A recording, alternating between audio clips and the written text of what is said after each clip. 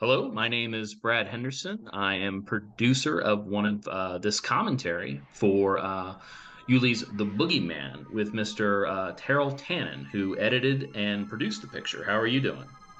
I'm doing well, thank you. And just to kind of get right into this, how did you get in touch and start working with Yuli and Suki? Well, the Boogeyman was the very first feature film I was ever involved with. I had a documentary film company in Washington, D.C., and I had hired David Sperling as a cameraman on several of my documentaries. And he had met with Uli and Suki about the Boogeyman in the conception stage, and they were going to write a script together. And they wrote the script, and then David contacted me and said that they'll be needing an editor, and he knew that my goal was to make feature films and eventually move to Hollywood. And so he introduced me to Uli and Suki one night in New York, and we all went. We had dinner, and then went down and looked at the location in Maryland, which was a farm belonging to Suki's aunt and uncle. The uncle was Paul Nitze, who was I don't know if you know who he was, but he was instrumental in the writing of strategic arms agreements for four presidents, from Truman all the way up to Reagan. And they lived on this farm where we shot the film. And so Uli then hired me, and I agreed to work on the film as an editor for participation in the film. And he made me a producer as well. And we all showed up on the farm and started to shoot. And every day was a learning experience for me, because because as I said, I knew nothing about making a feature film, and was fascinated with the whole process. But I also learned how instinctual filmmaking is. When you're there and you see what's going to happen on screen, you know exactly where the camera should be, what should happen on the camera, and when to cut. So it was fun, the whole thing, and it was very unusual doing it with Uli and Suki and the like, because it was like a family outing. First of all, I mean, a lot of Suki's family and friends were involved in the making of the movie, and I became a part of that, and we all had fun. I mean, it wasn't like I've been involved with a number of movies since then, and nothing has ever been quite like it, like the experience of working with Uli and Suki and Dave and Philip and all of those people. It's much larger now. Rather than having a dozen people on a crew, you have 150, and it's all unionized, and it's quite different, and it lacks a lot of the spontaneity and just a lot of the fun. So anyway, we this here is Gillian Gordon, who is a good friend of Suki's and also the production manager on the project, and that was her friend Howard Grant, who played the Boogeyman. And so they wrote the script, and the script was Uli. He didn't. He brought a European sensibility to a rural American environment. And it was really interesting for all of us, because we saw that Uli, the background he'd come from in Germany, realism didn't play a very large part in the films.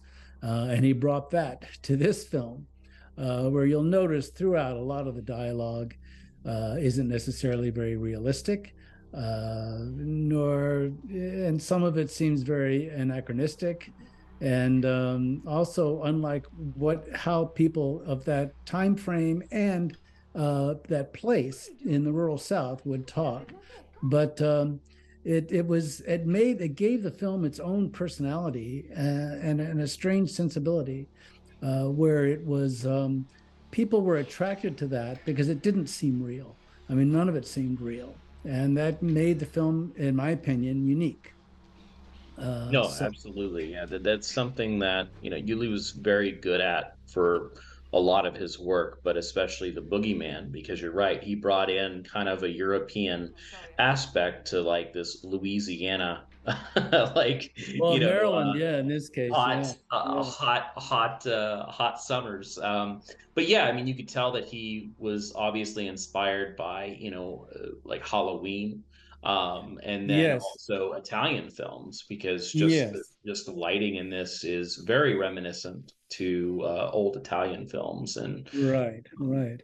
And Uli was he wanted to make what he thought would be a quintessential American film, but with a European sensibility. And he was taken by the success of some of these horror films of the 1970s. And and he loved them. I mean, Halloween is the best example of that, but also Charles Kaufman's Mother's Day was another influence for him, as well as Wes Craven's films, Last House on the Left, uh, and he wanted to try and create something that was similar to those, that would have the same success as those, but would have its own unique, distinct personality, which he did. Now, all of these characters in the beginning were mostly people who lived on the farm or worked on the farm. The kids were local kids who lived in the area. This is in Bellalton, Maryland, on the farm. All of those kids, and Raymond Boyden, who plays Kevin later on, his family lived on the farm and worked on the farm. So all of it became like a family environment and a family effort. Now, see, this is just straight from Halloween. yeah, Yeah, yeah, yeah, absolutely. yeah, yeah, It works though. It works, and yeah, it just as well as the framing of this film, and like I said, the lighting and the shadow play, and also, I mean, yes, you kind of hinted on it earlier. There is kind of this fever dreamish, nightmarish aspect to the film. yes, yes, And eventually kind of overtakes the movie. It settles in as we go through it, which I always yes. found very fascinating about this one. And this is David Sperling. This was David's lighting. He liked this high contrast, splattered lighting, and Uli liked it quite a bit as well, to create a moody effect. And I think it did so quite effectively. Yes. Now this the mirror, the infamous mirror, you know, with capturing the murder. Yeah, which will Yeah, carry we over every other this film. all of that. I mean, creating these. I'll get to that later about the editing of this of the movie when we got to Hollywood. But this is also in Bellalton, around all of the tobacco fields. It was a beautiful farm that we shot at. I mean, like a 350-acre farm on the waterfront on the eastern shore of Maryland. Just gorgeous. And now this was property that, like you were saying, that Suki's family owned, and I mean Yes, I believe she yeah, still lives in Maryland too. I'm sorry, who does? I think Suki still lives in Maryland. No, Suki lives in Maine. Maine, that's right. I'm sorry. Yeah, Maine. Yes, yeah. But this was on her aunt and uncle's farm on Maryland, where she spent a lot of time growing up, going to visit her mother's sister, and her mother is in the film too, Mother Felicity. She plays Aunt Helen, and her brother Nick plays Willie. And you will see in this scene here, Paul Nitze and his wife, Aunt Ruthie, are in the scene as extras. There he is with the white hair and the suit and the glasses. That's Paul Nitze, who owned the farm, and his wife, Ruthie, is next to him singing in church. And there's Nick and Ron. Ron was an actor who lived in Rhode Island, Middletown, Rhode Island. And Suki, and that's Suki's mother playing Aunt Helen next to Ron, Felicity. Now you're saying obviously this is a big family affair. What was kind of the morale on the set like with this? Because it just seems kind of a very, and you said you Well, haven't really experienced that again, just a very friendly, family oriented Well, costume. it's where everyone, like I said, wore many hats. People did a lot. This is my voice here in the confessional.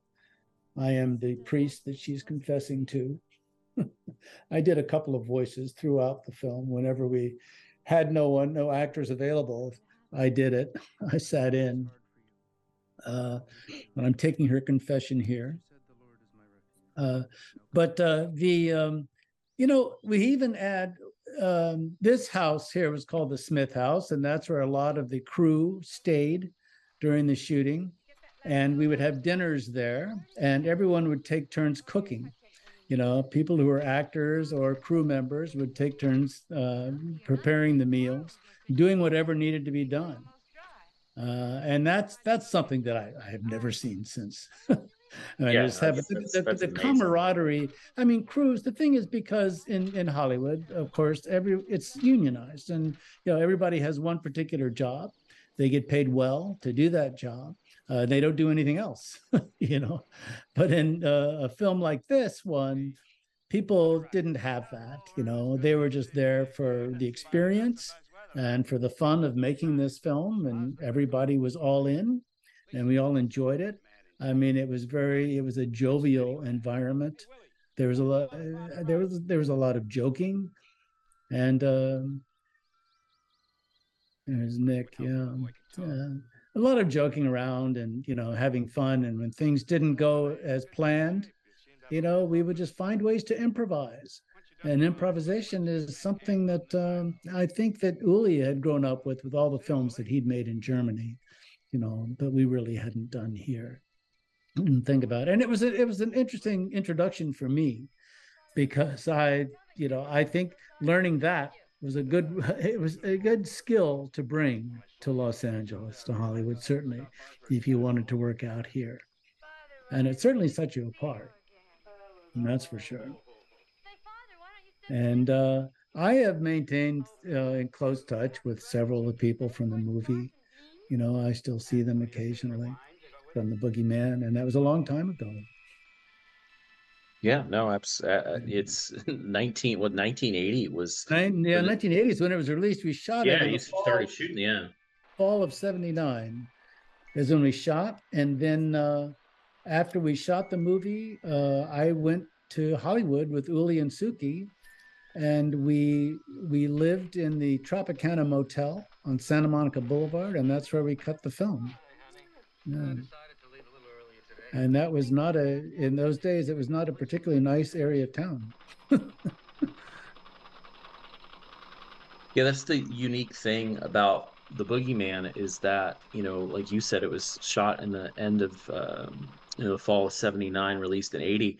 And when you watch the film, it hits so much on both decades. It fully feels like kind of a mid '80s type Right, structure. And then, but it also has like, I mean, we're looking at this. I mean, and obviously, I believe Amityville was a big inspiration, right, right, sure, yeah. by Yuli as well. And I think that's why this film kind of resonates with a lot of people and with me, is that you can tell the love of horror and cinema in general. Because Yuli coming from like Tenderness of the Wolves and Cocaine Cowboys, those films, and then just coming out of the gate and coming to the U.S. and making a supernatural slasher film. It does have this art house type quality to it. Yes, that's what I mean when I say the where Uli didn't really, he kind of eschewed realism. He wanted to keep it surreal, all of it. And that's even the dialogue is not quite realistic. And I think, and that's kind of intentional as well. So I think it adds to the the the drama of the horror, where you absolutely have no idea what's going to happen with this. And it's not it's even like getting this letter here, it is just I don't think you'd find that in a contemporary American film, you know, because it just doesn't, it isn't, the realism is demanding now. There's a demand for realism that didn't really exist then. And also, I think that's all part of Uli's European sensibility, that he brought. Can you talk a little bit about your editing style? Because the thing that really works um, with this film is how tight it is, and the editing is really great. Can you talk about working with Yuli and kind of collaborating? What did he have a lot of control of what he wanted and told you, or did he give you kind of the freedom and you both learned together? No, he Uli knew very much what he wanted, and I was I like I say, I'd come from a documentary background, which was a very different style. But he didn't give me a lot of choices in his shooting. He would just shoot. He didn't get a lot of coverage in his shots. He would Mhm. pretty much shoot it the way he wanted it to play. So what you would do is the cutting was mostly choosing the best performances, and going that way, but also creating some kind of a rhythm, where you would go from one character to the next and just determining at what point to cut away to each. Like in this scene, for example, back and forth with cutting the chicken, with the characters, something like this. And I would, yeah, he would leave it to me to come up with a rhythm that might build properly, you know and then we discuss it. We worked we like I say, we stayed and we were in the Tropicana Motel on Santa Monica Boulevard, and we had this suite there, and I slept in the living room and Uli and Suki slept in the bedroom. And we would work until about midnight, 1 in the morning, and then I would walk down the street to Barney's Beanery for a beer, and then come back, and then at 7 in the morning Uli would be playing back all the work that I'd done the previous day on the Kim editing machine that was right next to my bed. So I'd wake up after 4 hours listening to that, the sound of that. And then we'd work all day, and then the next day would be repeated. And that was our life for the fall of 1979. Right. Sorry, that's my cat. No, it's Yeah. okay. Yeah. With Suki, she has kind of this unique role in the film and in real life. I mean, being with Yuli and writing the script and being the lead. I mean, she's doing so much. How was that working relationship between them? Because she's so creative on many fronts. Uh, Yeah. Yeah. No, I mean, well, they were very, very close, They were kind of almost newlyweds at the time. And they, enjoyed working together, and they set out on the mission to make this happen. And they did. It just and like I say, I got involved after the script was written, so I wasn't a part of that at all, mhm. or any of the writing. But they had, they sat down, the three of them. David was part of the screenwriting team, David Sperling and Uli and Suki, and they said they met together every day and came up with the script. I don't think they spent a long time writing it. I think it was pretty quick, and then came down to shoot it before it got cold, before the winter hit in Belle Alton. Uh, but they were close, and it was it's hard to work with someone that you live with, and Yeah. they did, and they managed it for years. Yeah, And I was no, part of it many for a films. couple of years too. Yeah, yeah. I mean, I was a part of it for probably three films, as I remember. So maybe I was a part of it for maybe 2 years, I guess. And Uh, did you have any um, part in having Tim Krog come in and do the score for this? Because this score is probably one of the best horror scores to exist. And he's only done this. I know he didn't do anything after that, and he actually, I don't know, Tim kind of lost touch with him. He kind of Yeah. disappeared. And he did that before the film was even finished, before the score was finished. We found him. I can't remember how we found him, but in Hollywood, it's not hard to find composers. Yeah, You know, yeah, it's just in those days, I mean, the trades, you advertised for anything in the trades, and you were just overwhelmed by people responding to your ad, and yeah. talented people too, talented people. So we put and Uli was very he was very specific, saying that he was inspired by Halloween, and he wanted a score that had the same effect as Halloween. And so we met with Tim and went over the score, and then I would meet with him on spotting sessions, going over the movie, and then before the film was finished, Tim just kind of dropped out of sight. I just don't know what happened to him, what became of him. So we had about 2/3 of the score at the time. So I just had to kind of try and find a way to use what we had and piece together and actually create new pieces with what we had and finish the film with that. And I think it worked. I think Yeah, it no, worked. it definitely did. Yeah, I think he ended up, I believe, teaching at UCLA when I was doing some research, Oh, and okay. he did some commercials and like I guess some TV for can and some. I guess he moved to Canada at some point. I Oh, don't know what part, but I did trace him back to Canada at some point. I just no one knows where he is or who he was really. He right. No, he obviously hadn't done anything else. yeah. I mean, he didn't have any other scores, and he's a talented guy. Oh, He did absolutely. good Yeah. work. Yeah. So I just don't know. I don't know what became of that. I don't know why. How but I just figured that he just didn't want to do movies anymore. He just Yeah. decided didn't want to do it, which is understandable. There's a pressure to movies that not every musician wants to feel. And it's also a different, I mean, composing a score is a different skill. I mean, a lot of the people, and there are a number of people from bands have gone on to compose scores for movies. I mean, Mark Mothersbaugh and Danny Elfman and a number of people very successful at it. Yeah, yeah. Mark Mothersbaugh's been doing it for quite Yeah, some time. He yeah, actually just has a movie now in the theaters as we're I talking. know he does. I know he Yeah, does. it's crazy. Yeah. Well, and also Johnny Greenwood, from Yeah. Radiohead, he does magnificent scores. So yeah. Now this, I never could understand why this is in the movie. Really, I mean, I do know why it's in the movie, but I mean, regarding for why it was there at this particular point in time, and didn't really know. But I think it served its purpose, certainly. Yeah.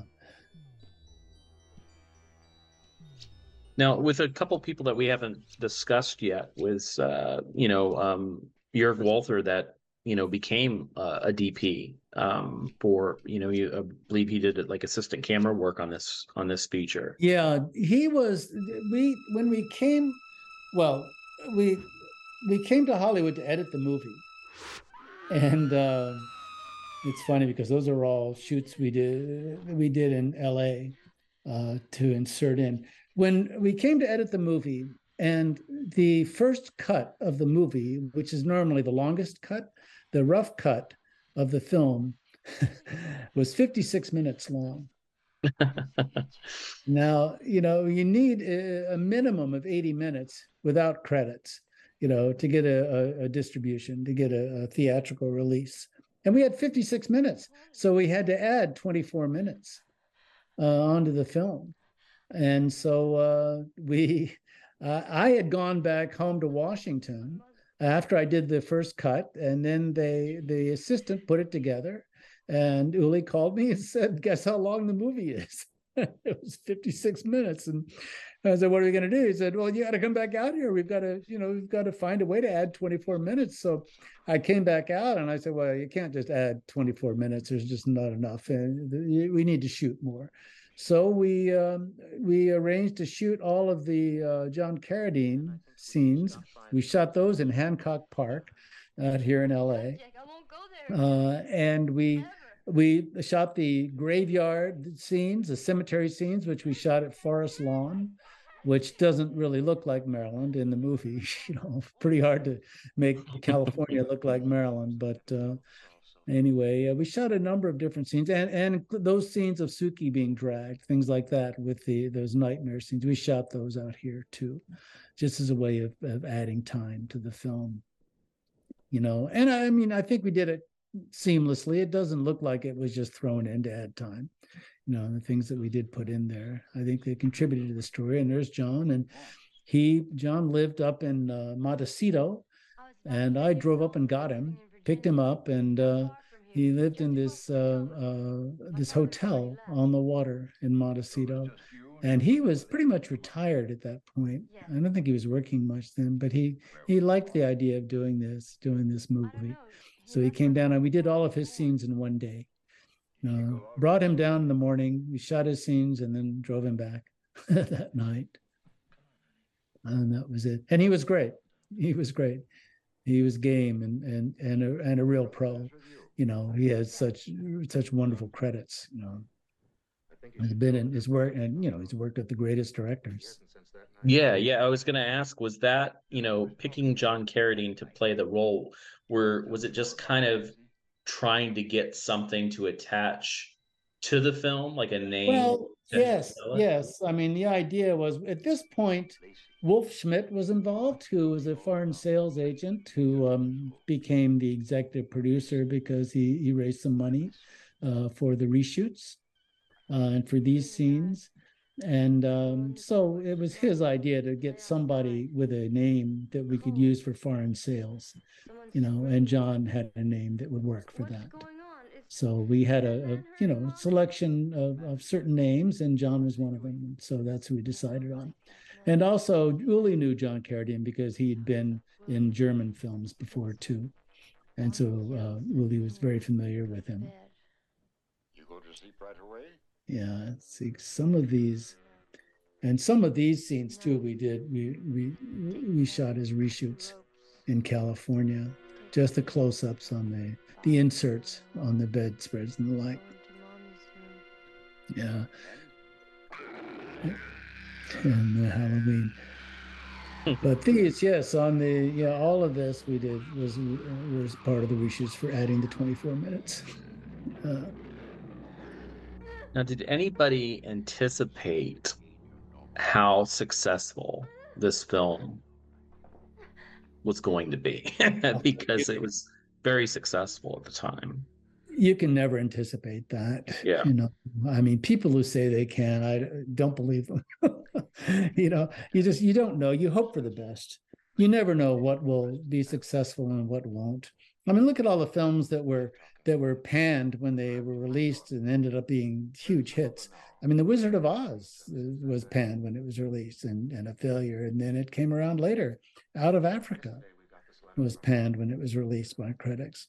And then it came out to be and won the Academy Award for Best Picture. So, I mean, it happens. We didn't know. I mean, we hoped.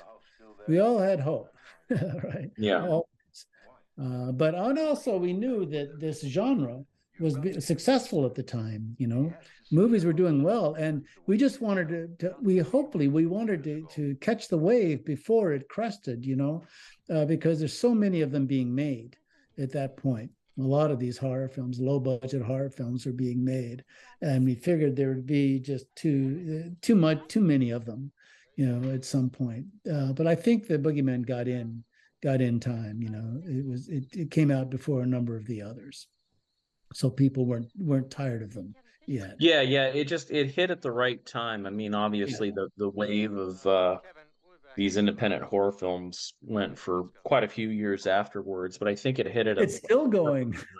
yeah, no, it's true. It always comes back up, which is really, really nice. But yeah, this was I don't know, just the right place, right time, and it's kind of remarkable how, successful the film was all, and we had a little discussion about how it's, even so popular, it got banned for a little while in the UK as a video Yeah, nasty. yeah. I had no idea about that. I didn't even know. Yeah, it was just this kind of thing that just went around. in the UK, and they just started, it was kind of like there was sometimes no rhyme or reason. They would basically blacklist these really ultra violent films, and then other films that just had a small dose of violence would get put on that list. And there wasn't like a formula that anybody was following. And then these films would get pulled from the shelves. Thankfully, I think this released in the UK in like 81 theatrically, and it did, very, very well. And then it hit home video, and then it was pulled after, I think it was after a couple years. So it was on the shelf for a while. It's didn't I don't think it hurt the release at all. I think it actually encouraged more people to seek it out, because of this banning of films known as the video nasties, which is I think like 70 films Yeah, was on that unless list. unless it's the religious element, I don't There was understand. there was a little bit of that behind it. It was kind of like moms and churches and stuff like Yeah, that. this is about good God and the devil. Yeah, Is what yeah. this one is about, what it becomes, and that's the only thing I can figure, is because of the priest getting murdered, and I just don't know, because Yeah, actually yeah. the violence in this film is not that. I mean, there are movies that are far worse, Right, especially right. ones that came later. Much worse than this. I mean, this isn't really very that graphic, you know. I mean, and when it is, it's comical, you know. Yeah. But so I mean, intentionally so. So that's why, and I think the sense of humor of that's one thing that some of these horror films of that era, I think that's what became known for, is of being campy, and for being funny, at times, because it's so extreme. So, all of this, it's like, when you ask what would come up with editing wise, like cutting away to all these birds and the horses and everything else. I mean, that's just something, in a barn. You rarely saw these horror scenes in a barn. It just didn't take place, especially with all of the animals, the cutesy animals. And then So, then you kickstart. This is what kickstarted horror films in barns, because later yes, on, so many right. horror films took place on barns I and know. farms. That's Uh, right. And just started it later. so talk a little bit about, bringing on as a producer. What were some of your kind of roles, and what was your kind of day to day like before kind of editing? How, Well, how often were you around during the production and helping well, with I things was like there. that? I was there from, the first day of shooting up until the film was finished. I was there. But my role as a producer was mostly creative. I didn't, the nuts and bolts work of producing. I really didn't do much. I mean, Uli did a lot of that, did most of that. Or would hire a production manager to take care of that as well. I was involved with actors. That is, with actors, and with the conceptually the shooting, and the editing. That was pretty much it in my involvement. And then after the film was completed, I wasn't involved with that at all. Really, that was just Uli. And then once he'd given it off to foreign sales to Wolf Schmidt, Wolf pretty much took care of all of that. And what about kind of Yuli as a person? Like not so much as a director, like, friend and colleague. What was he like? Well, Uli Uli was very smart. He was he was an actor first, before anything else.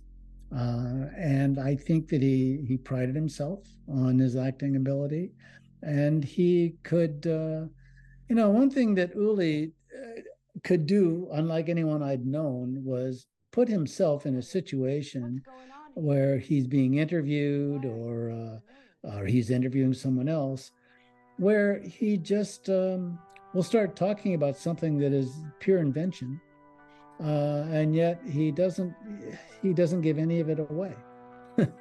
you know, he will just, find a way to talk his way through without being, really straight about it all. And it'll work. It'll work. So we've all been in positions where, being interviewed for a job or something like that, where, we're asked a question where we don't really know the answer. Uli could find a way to convince the person that he knew the answer when he didn't. Now, this is Lucinda was a I think a cousin of Suki's, and she had another cousin, Noni Jane Pratt, who was in this scene as well. Living in the house, another victim, in these scenes. That's Jane, yeah, Noni. Yeah, they're cousins. They're all cousins. So it was a family affair, the whole shoot. Yeah. But I would also, get involved with when there were times when we would be looking for other investors, looking for people to do other creative work. Like I was, with Tim and with other people that we needed to help with editing or shooting or anything we needed. I would get involved with those people. I mean, I would meet with them and talk to them because, Uli, because he actually hadn't been in America that long and didn't really know the culture that well. So he wasn't that comfortable uh, being in it that much. And so he would often, that's one of the things I did as a producer. He would call me to help him out with that. Sink is different, All right. and I don't remember the shower, There's Suki. only the bathtub. This, I can't remember who the boy was who played this part, where he came from, but he was a local boy that they found. I think there was a local La Plata Players or something like that. There was a local little theater group where they found some of the actors for these scenes. Did they hold auditions for that at all, or was it just people that you Yes. kind of knew? Oh, okay. No, they held auditions in La Plata.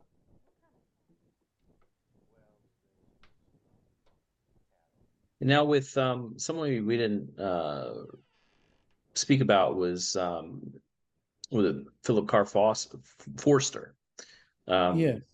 who was just, I believe, the still photographer on the film, but went on to be Well, a camera he also, operator on some huge, yeah. huge Hollywood Well, films to come.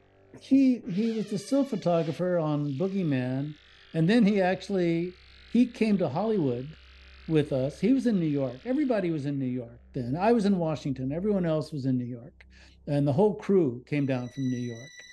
Uh, and then afterwards, Uli and Suki and I went out to Hollywood, and then Philip came to work as my assistant. He was the assistant editor. He was the first assistant. I had several. He was the first one there. And then photography was always his interest. And so he started working as a camera assistant in New York and LA, and then became a camera operator and a very successful one. I mean, he was pretty much one of the most in-demand camera operators in Hollywood. He did all of J.J. Abrams' movies and a number of Michael Bay's movies, and Are you all you know, right? he was a hotshot camera operator. Well, I'm awfully sorry about this. He doesn't work now because he had an accident in New York. He got out of a taxi cab, and a woman was getting out of a taxi cab, and he was on a bicycle, and he got doored, as they say, and Mm. broke his hip, and made it really hard for him to give him the mobility to Yeah, operate a you better camera. take that out of here. It's bad luck. Shut up, Timmy. So that was sad.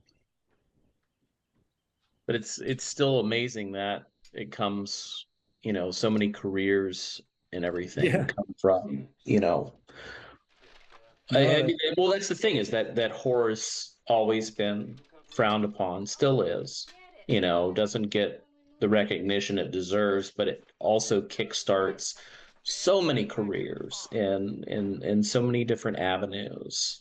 Um, Yeah. I think it's because you get to be more Well, creative with horror films. That's the thing. also a lot of them are low budget, and on low budget productions, you Yeah. give people opportunities. Like me.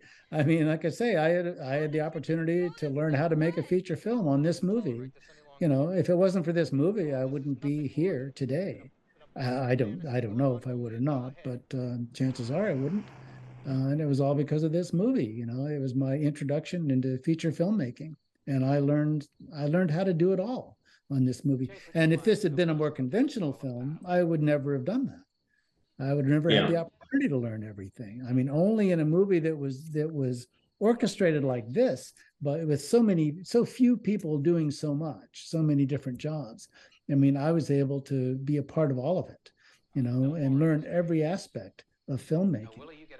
I mean, to me, that's a better education than going to film school, personally, because you learn it all and you learn through experience. It's hands-on experience. Oh yeah, no, film school doesn't teach you like, oh shit, something No, went wrong. How do we fix it? no, no. You're you have your grip and electric crew to show you how to do unique No, things and pull exactly, something off. exactly. I mean, but in those days, I mean, there were only very few film schools. You had NYU and UCLA, USC, and then University of Texas had a film school, but that was pretty much it back then. Now there's hundreds of film schools, and every major university has a film department, Yeah. right? I mean, you think all those people are going to get jobs in the movie business? I don't think so. You know, Well, just sometimes you just got to do it yourself, yeah, and get people you trust and people that want to make movies and pick up a camera and do it, just like how it's pretty much always been done, aside from Hollywood, features, yes. Well, it's video listen. films. It should be more about the storytellers, and how to tell a Mhm. story rather than the deal makers, and sadly, it's so much of it has become about the deals, rather than the stories, which is unfortunate. And now it's very hard to get any kind of movie made without names, I remember that Grandma right? said Yeah. But thanks to streaming, I mean, there are opportunities well, at least we had to tell stories, and some every now and then, a movie that is just a really well told story without any recognizable names will get through. just as long as they don't move into the house. And something we haven't touched on, and I Uh, know, like, obviously it was, I mean, I'll let you kind of tell the story, aside from, Boogeyman that we've been talking about, because of the success, the sequel that came out, which was, kind of a mix between this film and some newly shot stuff. Was that just because it was so in demand at the time? yeah, that was still trying to ride the wave, Yeah. from the success of this movie. So Uli determined that we could do a sequel for very little money if we just used a lot of the same footage from the first movie and then shot some additional footage in the house where we were all living together at the time, which was the house here in West Hollywood. And so we shot everything in the kitchen and living room, of that movie, and then interspersed it with footage from the original movie, and put it together. And I don't know how the film did, but I'm sure it did okay. Yeah, no, it did just fine. I mean, now I don't think it's talked about as much as the first one. But there are sequels that have done that prior. And I or not prior to Boogeyman, I'm saying after Boogeyman, and I think that may have kickstarted something else because it's been used a few times since Oh, then. really? The sequels to rehash and reuse footage from the previous films. So. Yeah, yeah. No, no, that's true. Yeah, that and the second one we did before we did Boogeyman 2, though, we did Olivia, Mhm. which was the movie about the London Bridge moving to Arizona. Yeah, I don't know if you've seen that one or not. Oh yeah, no, we Vinegar Syndrome released that as as well. Right. Yeah, Vinegar Syndrome just released Evansville Terror Oh, um, I see. Okay. too. So Yeah, that was Devonsville was after my time, I think. I don't think I was involved with that one, but I was still around at that point in Devonsville. And this is Suki's cousin Noni, uh, playing the victim here. now, were they local actors, or were they just friends of the family and basically asked if they want to be a part They're of it? cousins. No, they're cousins. Lived in New York, Hmm. uh, and but yeah, they were all going to the neighborhood playhouse in New York and studying acting. So they all, had aspirations to be actors, professional actors. But I think this was the first for all of them. I think this is the first screen credit that they had. I Hmm. think so. I'm not sure about that, but I think it was. And then when we came to Hollywood, that is when Yakin uh, got involved. Yakin came out. I think Yakin lived in Baltimore, and he knew Uli somehow. I mean, through Germany. Um, he had a relationship with Uli. I'm not quite sure what that relationship was, where it started. But then Yakin came out, and David wasn't available to come out and shoot in California.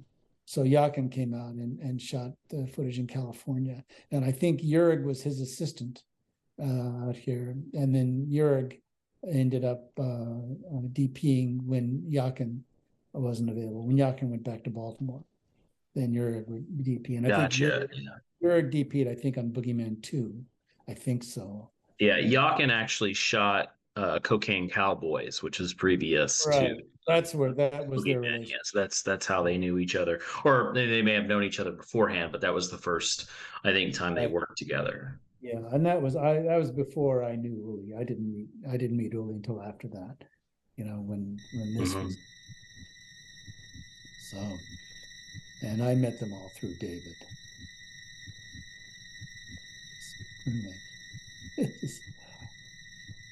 Oh, I mean, just looking at these scenes individually, I mean, I can't help but laugh when I think about them now. The idea is, okay, now this mirror has a power, so hold it and it's got to be powerful. Okay, what do I do? It's not easy. Yeah, I mean that could have been one of the things too with killing the kid that could have raised some red flags in the UK probably as well. So, Oh, yeah, yeah, that's true. That's true. That's right. Yeah. but it's just, I mean, there's so many Well, worse also the things. idea of it, something killing, like, the a medicine cabinet, getting hit in the head with the medicine cabinet. That Yeah. she's gone, and the kid, the window sash, right? The window sash comes down, bonk. He's dead. It's just, uh,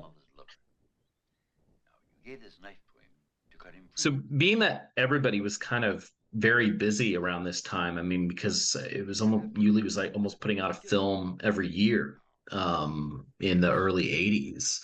Um, Uli had so. I mean, by the time he died, he had his number of credits were like oh nothing yeah. I've ever seen. You Yeah, know, especially as an actor too.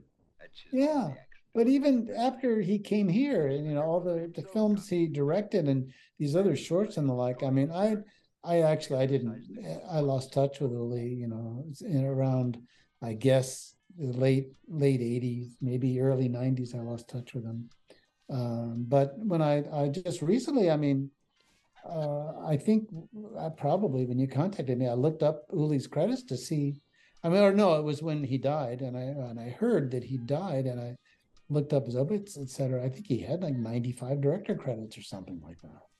It was Yeah, just he's an incredibly was incredibly busy guy, and that was the thing. I guess my question was, did anybody just sit back and kind of enjoy the success of the movies because it was just like get to work on another one, which is great. I mean, that's what you no, obviously have. Uli. The thing is, Uli had a just a remarkable drive that he never. and I understand this, but like he wouldn't, the idea of taking a vacation or anything like that never appealed to him. He never wanted to do anything like that. He just wanted to work, and you just when you're finished with one movie, make another one, come up with another one right away, and immediately, work hard to make that happen. Because vacation in his mind, vacations are dull, and making a film is fun. That's it's not work, it's fun, and it's a challenge, and he was constantly doing that. And that he's not alone like that. I mean, a lot of us are like that, but he was always able to pull it off. I mean, a lot of us would just spend forever just trying to get the pieces together to make a film, the funding and the casting and everything else. I mean, you can just spend months and even years on one film trying to make that happen. Uli could do it in no time. And he always found a way to find people to help him with no money.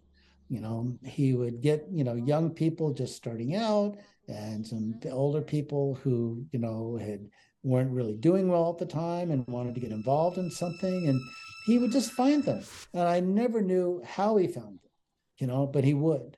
And this happened like after he came out to Hollywood and after I wasn't involved with him anymore. I mean, I would hear about, he would be over, he was in Hollywood, then he was over in Venice, and he was in Santa Monica, and he would have this little, repertory of people who would help him with his latest film. And when I did see him, it would always be a different group.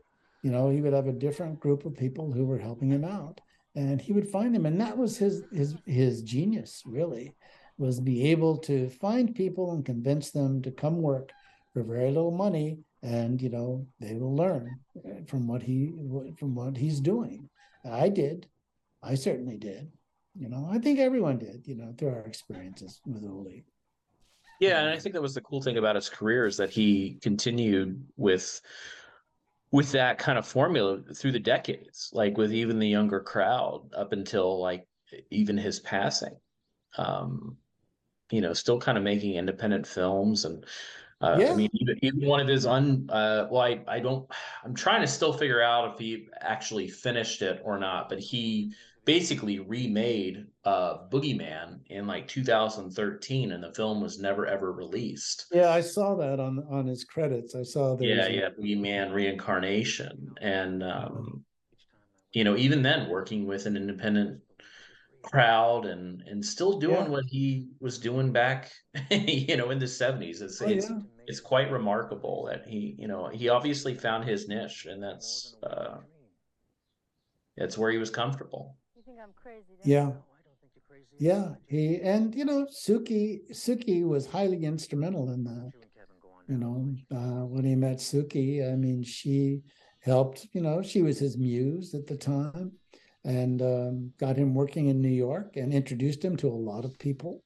I mean, the films he made in New York, a lot of those were people that he met through Suki. And then she, was instrumental in bringing him out to Hollywood. And that's when his life really changed. So go get your hat and jacket. We're going fishing. And he started to work as a producer, because remember, in Germany, I mean, he was an actor. Yeah. And then he did the film. When he directed, it was because of Fassbender. Fassbender arranged all that for him because he produced the movies for him. And then when Uli came out here, he had to function as a producer as well, which he hadn't done before. And he was able to do it. And basically, the main job of a producer is to make it happen. And that's what he would do. He would make them happen. Whatever it takes, whatever you need to do to make it happen, you do. And that's what Uli would do. Yeah. You find the money, and then you find the people, and then you find whatever else you need to find. And clearly he was a very eccentric filmmaker, storyteller, and I think working on his own independently, he wanted to tell the stories that he wanted to tell. Because I don't think anything I've seen pretty much. I think probably have seen every film he's made. There's no studio stuff, or it doesn't feel like a studio is behind No, anything. no. So obviously that. I mean, I think any Well, filmmaker kind of wants you that, know, but well, he's the staying thing true. is, Uli structure was never a major point for Uli. I mean, he would like to improvise as he went. And a good example of that is that, I remember being in his office. This was after really my association with him. I wasn't that involved with him anymore, but I went to see him in his office when he was starting to fund his movies through foreign sales, which he wasn't doing when I was working with him. And he was meeting with these buyers from foreign territories in his office over at the Sunset Gower Studios. And he these buyers would come in and sit down across from his desk, and Uli would start telling him the story of this film. And then he would go on for about 10 minutes, and then he would say, oh, and then it gets even more exciting from there. And and sometimes they would give him a deposit, on the film, just hearing the story as he told it, which wasn't even the entire story. And then when they would leave, I would say, what is this? I said, I'm not familiar with it. Where did this story come from? He said, I just made it up. And just now? He says, yes. And he could do that. He would just on the fly, he would just make up a story and invent as he went along, right? Whatever felt right that came into his head at the time, that's what he would use. And then the next group of buyers would come in and he'd tell the same story, but of course it would morph into something else while he was telling it, because he would get new ideas while he was telling these people. I mean, it was pretty remarkable to see. Well, I mean, yeah, I mean, it's very clear that he would do that in his films. Yeah, Um, well, also because the films, what else would happen with the films is, even though there'd be a script, they would change every day. And the dialogue would change every day, and even sometimes what would happen would change, which so nothing would be, I mean, there was no such thing as a storyboard with Louis movies. We just never bothered with that. You just shoot it the way it felt like shooting it and what seemed right. And of course you're subject to all of the natural elements as well, when you're shooting. So everybody deals with that. But you find that when you work in Hollywood, most people like to storyboard. DPs like to storyboard. That's for sure. So they can make a shot list. And with the Liz movies, I don't think we really ever had shot lists that I can remember. They would discuss it about what to do. You go, but basically just go on to the location, go onto the set, and just decide where to put the camera and go from there. Right? No rehearsals. I don't remember any rehearsals on the Boogeyman, as far as I can remember. None. but I feel like that is what gives his movies the charm that they do have, Yeah, oh yeah, absolutely. and It's what it makes works. them It wouldn't work distinct. for everybody, Right? No, you know. no. It is what makes them distinctive, no question. Yeah, yeah, and I mean, there's obviously good and bad to that, but it's I think with him, it really did work because it gave the films, and speaking with Boogeyman directly here, it gives a little something that's off kilter that Yeah. doesn't feel right in the sense of you This know you're watching something you shouldn't be watching. right. Yeah. You see this scene here. These kids, the guys were local guys, but like the two women here, one was the makeup artist, and the other was the wife of the sound recordist. you know, yeah. So everybody played several roles here. That's a true independent movie then. Yeah. No, Yeah, that's exactly. that's how you know is you need to have a a hat rack for most of the jobs that you have. So makes total sense. But it also That's explains that things really weren't storyboarded and planned out no, because it was like, who wants to be in this movie real quick? no. Uh, Oh, that's right. Well, but see, that was also part of the appeal for Uli. I mean, that's what made it fun. He loved that. He didn't want it any other way. He didn't want it all plotted out, because it was, as he would put it, he liked. I think he used the term anarchic filmmaking. mhm. Yeah. Yeah. It really does kind of, and I did obviously didn't know him. You can elaborate on this comment that I have, but he was a very eccentric filmmaker, and he didn't like to be contained. So having a script and kind of a process and storyboards that would lock him into doing something, and that doesn't seem like the filmmaker at all that No, he was. no, and Uli could never have made a studio film. I mean, No, never. I don't think, from what I've heard and what I've seen, you know, it seems like he was open to work with and a good time and fun, but he really wanted to do his own thing. I think he would have loved to have been offered one. Yeah. He wasn't that I'm aware of. And I think he would have loved to have been offered one. And he liked the idea of it, because he still had, coming from Germany, the idea of Hollywood was still Hollywood. You know what I mean? And Mhm. that was a measure of success when you're in Hollywood. But the confines of a studio picture, I don't think Willie would have known how to operate like that. I really don't think he could have. He wouldn't have wanted to. He would have liked the idea of it. And Yeah, yeah, being offered something, but yes, being wanted, of course, yeah, yeah. that's important.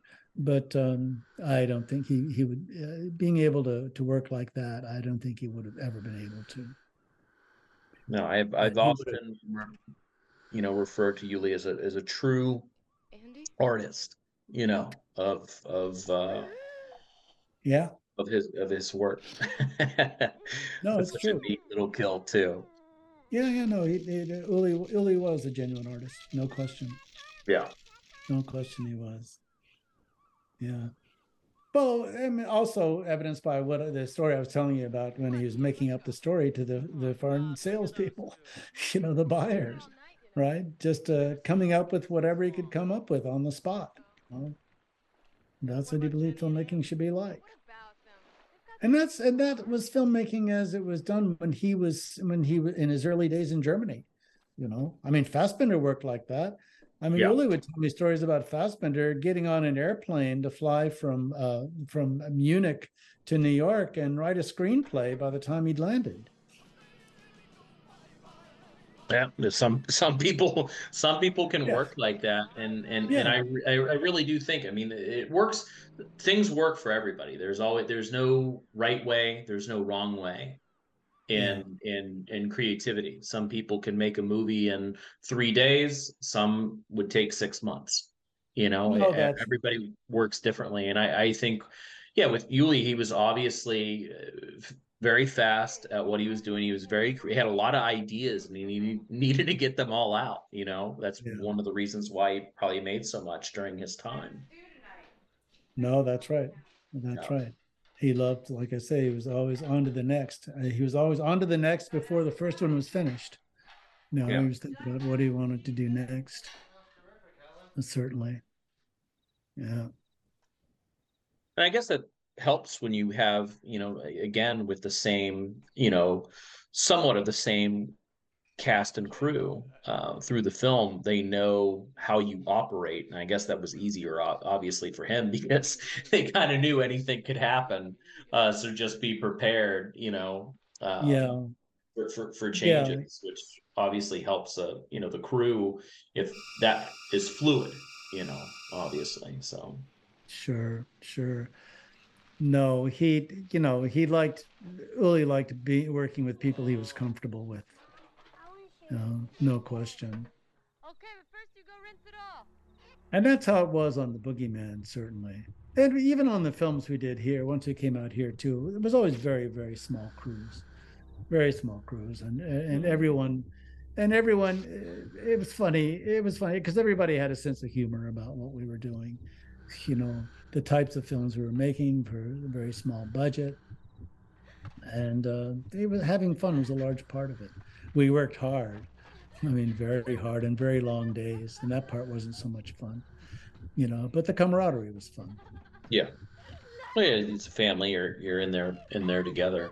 Now, as far as kind of, being that this was such a close, like, with friends, family, was there any like screening that was local that everybody could go to? Were you a part of that? Because that seems like something would be such a When the joy film to was be a part finished, of. you mean? What is that? When the film was finished? Yeah, when the film was finished, was there a local screening for cast and Um, crew? And no, because because a lot of the people were spread out everywhere. They were. It was shot in Maryland, and some of the local people were in Maryland, and then the crew was out in New York, and the actors, and then we were in L.A. Afterwards. So when it was finished, I don't remember. I don't remember the first time I saw the movie. I mean, of course, I saw the movie when we scored it and then screened it there in the cutting room. But the first time I saw it for real was in Times Square in New York, and I was and we all went with Uli and Suki and Felicity, Nick, and just the family. I think Noni was there, and we went to this theater on Seventh Avenue in New York, where they showed a lot of the horror films at the time, and the theater was packed. And I had never seen an occasion where people talk to the screen like that. And yeah. people were talking to the characters in the film. I hadn't seen that before, but they were all talking to, there was the scene where Timmy is in the shower and he's talking to Noni, and she says, "Oh, I know, Timmy, I know you're there," and it's really the boogeyman who is there behind the shower curtain, and Noni thinks that it's her brother who's hiding back there, and she says, "I know it's you, Timmy." And this guy behind us in the theater yells out, "That's not Timmy, that's the boogeyman."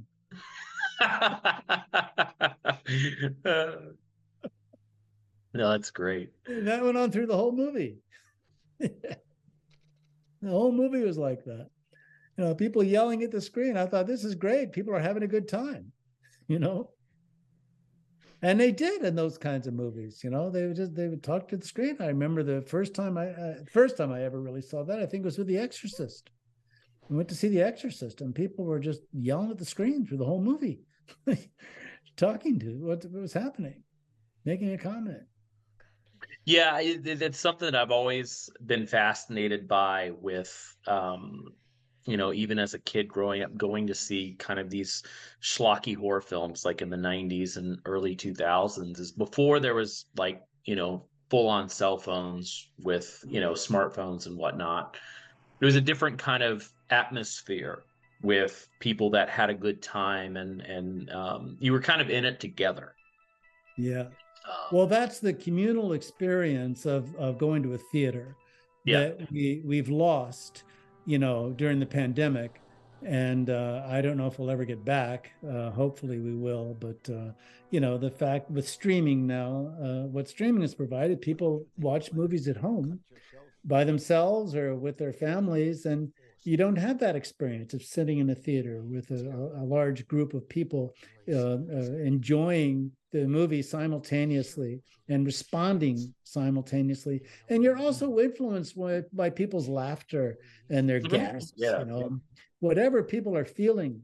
And this is what you try to create as a filmmaker as well, is an emotion.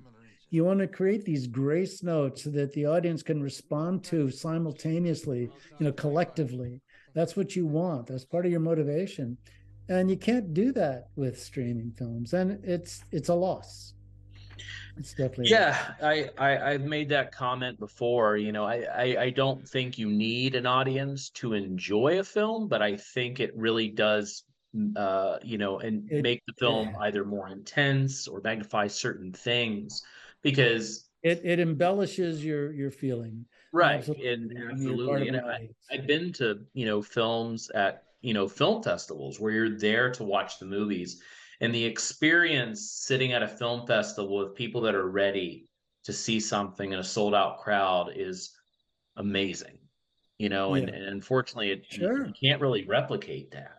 Um, Even in No. the like kind of your maybe if you're like in LA or something like that, but if you're in a small town going to the theater and there's only 10 people there, it's kind of hard to have anything Yeah, of course. happen where it's like like you said, a communal thing where people are into it. But Well, also, it's just, I mean, there are now movies that are events or like Marvel movies, et cetera. But, when I was growing up, I mean, when something like Lawrence of Arabia or Dr. Zhivago, or movies like that were going to play at a big theater, it was an event, and there'd be an intermission in the middle where people would go out into the lobby, right? And, have coffee and talk. And then the lights would blink when it was time for them to go back into the theater. And it just that was all part of the experience, and that's all part of what filmmaking was designed for too, is to create that experience.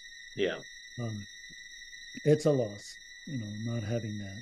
I hope we regain it. I hope we do. you know oh, this is, yeah, Suki, the mirror going into her eye, that wasn't easy to create. That's that shot of her, of the mirror piece going into her eye.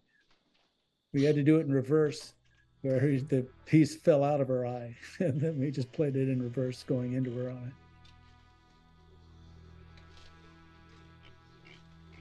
Now, Yes. when you did some of these, not reshoots, but adding sequences, Yes. but what were some of the things that were kind of either stretched out or used? Because obviously we flash back to the dream sequence, or not Yeah. dream sequence, but the beginning of the intro of the film like a couple times. So obviously that kind of stretches out your time.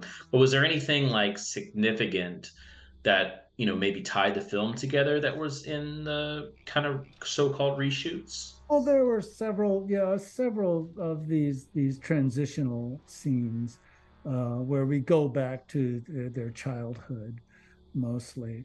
But this sort of thing too, going through the barn, you extend that. Extended the scene in the barn earlier with all of the chickens and the horses and the like. That was to extend it out. So we got the playing time that we needed. Yes. Yeah, this was shot on location in real time, this part here. Uncle Ernest in the barn. I still can't remember how that was done. He wasn't really hanging up there, I know that. Yeah, this is this This is last Ireland. kind of 10-15 minutes of the film. It kind of amps up Yes. quite a bit, Yeah, which is these that's the beauty we of the built film. this well. This well, that Robert Morgan, who is the production designer, was actually Suki's father-in-law, who was not father-in-law but stepfather, who was married to Felicity, her mother, who plays Aunt Helen, and he built the well right out in front of the house there. Then we did the only pyrotechnics we had in the film were the fire in the well at the end, and that was the last night of shooting. So we did that.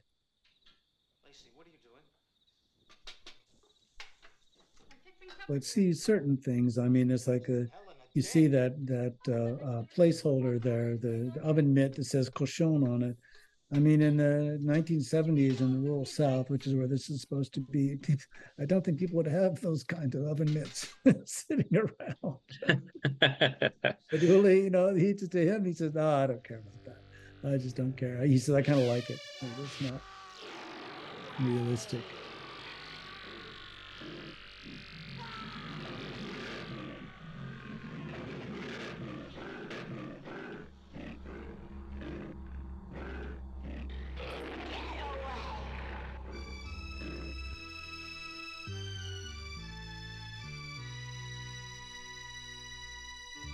The lighting in all of this, Yeah. it just really pulls the film together for its finale. Yeah, here it becomes completely surreal. Yeah, yeah, with the lighting. Of course, we had to we had to have people underneath all of the tables during all of this, shaking them and throwing. This was fun actually because everybody was standing on the side throwing things, you know, shaking tables and throwing items, cans, flatware. And See there's this? I the think this might have been why in the video nasty thing. Maybe it's because of the priest. I don't know. well, that this was part of the cover. One of the cover art was the Oh priest right, yeah, bloody. I think one of the other covers was obviously like the window seal, like looking in, like the brick with the window. I think was one of the other yeah. famous covers. But yeah, the priest being bloodied was pretty popular, Interesting. holding the cross, which yeah, definitely could have Yeah, I don't turned up some know. noses. I don't know. I don't know if it's possible to find the answer to that question.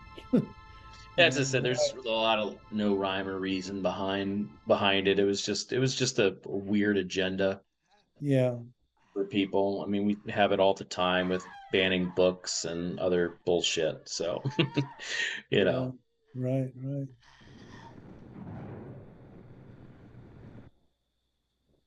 That wasn't easy. Also, creating a flame out of the sink when he drops that thing.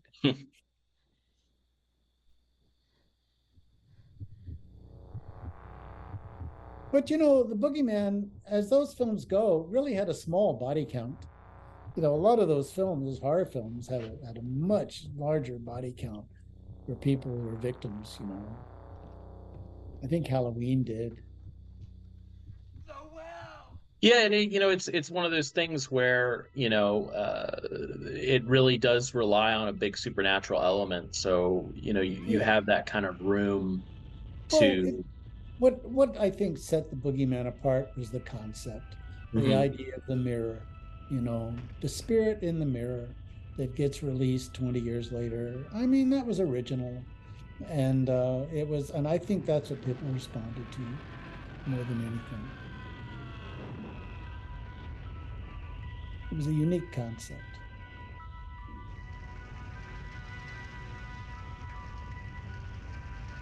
Yeah, this was our last night of shooting. Yes.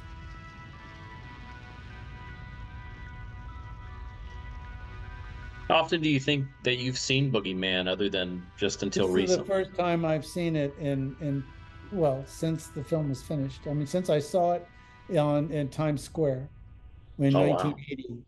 1980. So over 40 years. So with that This gap, is Forest Lawn here. what is it? We shot, this is Forest Lawn Cemetery in Okay. Hollywood. This was another thing that we shot. It was a part of the reshoot out west. It wasn't in the original script. I mean, the original film was supposed to end at the well, I do but kind of like we shot this when Uli started thinking about doing a sequel. a little bit of the mood changes too, which I like. Yes. Tim, you got to stop suffering, Lacey. Starts off dark and gets brighter and brighter as Suki comes in. Yeah.